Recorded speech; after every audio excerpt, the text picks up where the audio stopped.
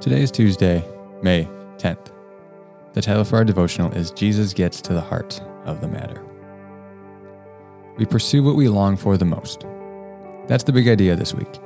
We see Jesus teaching this in multiple places. In John 14:15, he says, "If you love me, you will keep my commandments." So it is out of our love for Jesus that we obey him.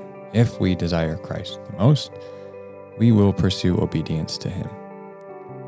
Jesus teaches that the greatest two commandments are to love, which again is a function of the heart and our longings. Matthew 22:37-40. And he said to them, "You shall love the Lord your God with all your heart, with all your soul, and with all your mind.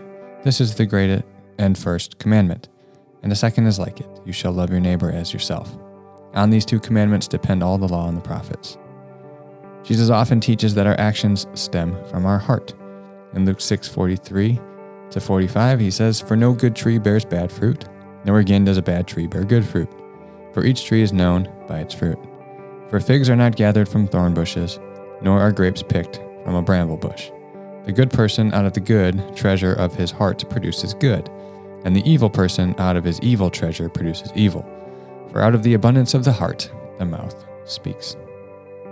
Jesus criticizes the Pharisees in Matthew 23:28. "So you also outwardly appear righteous to others, but within are full of hypocrisy and lawlessness." In Matthew 15:7-9, he also criticizes them. He says, "You hypocrites, well did Isaiah prophesy of you when he said, 'This people honors me with their lips, but their heart is far from me. In vain do they worship me, teaching as doctrines the commandments of men.'" So Jesus regularly calls his followers to orient their hearts towards him, to make him and his kingdom the object of their greatest longing. Most notably, he teaches in Matthew 6:33, "But seek first the kingdom of God and his righteousness, and all of these things will be added to you." The word seek here means to devote serious effort to realize one's desire or objective. It is often translated strive for, aim at, try to obtain, desire, wish for.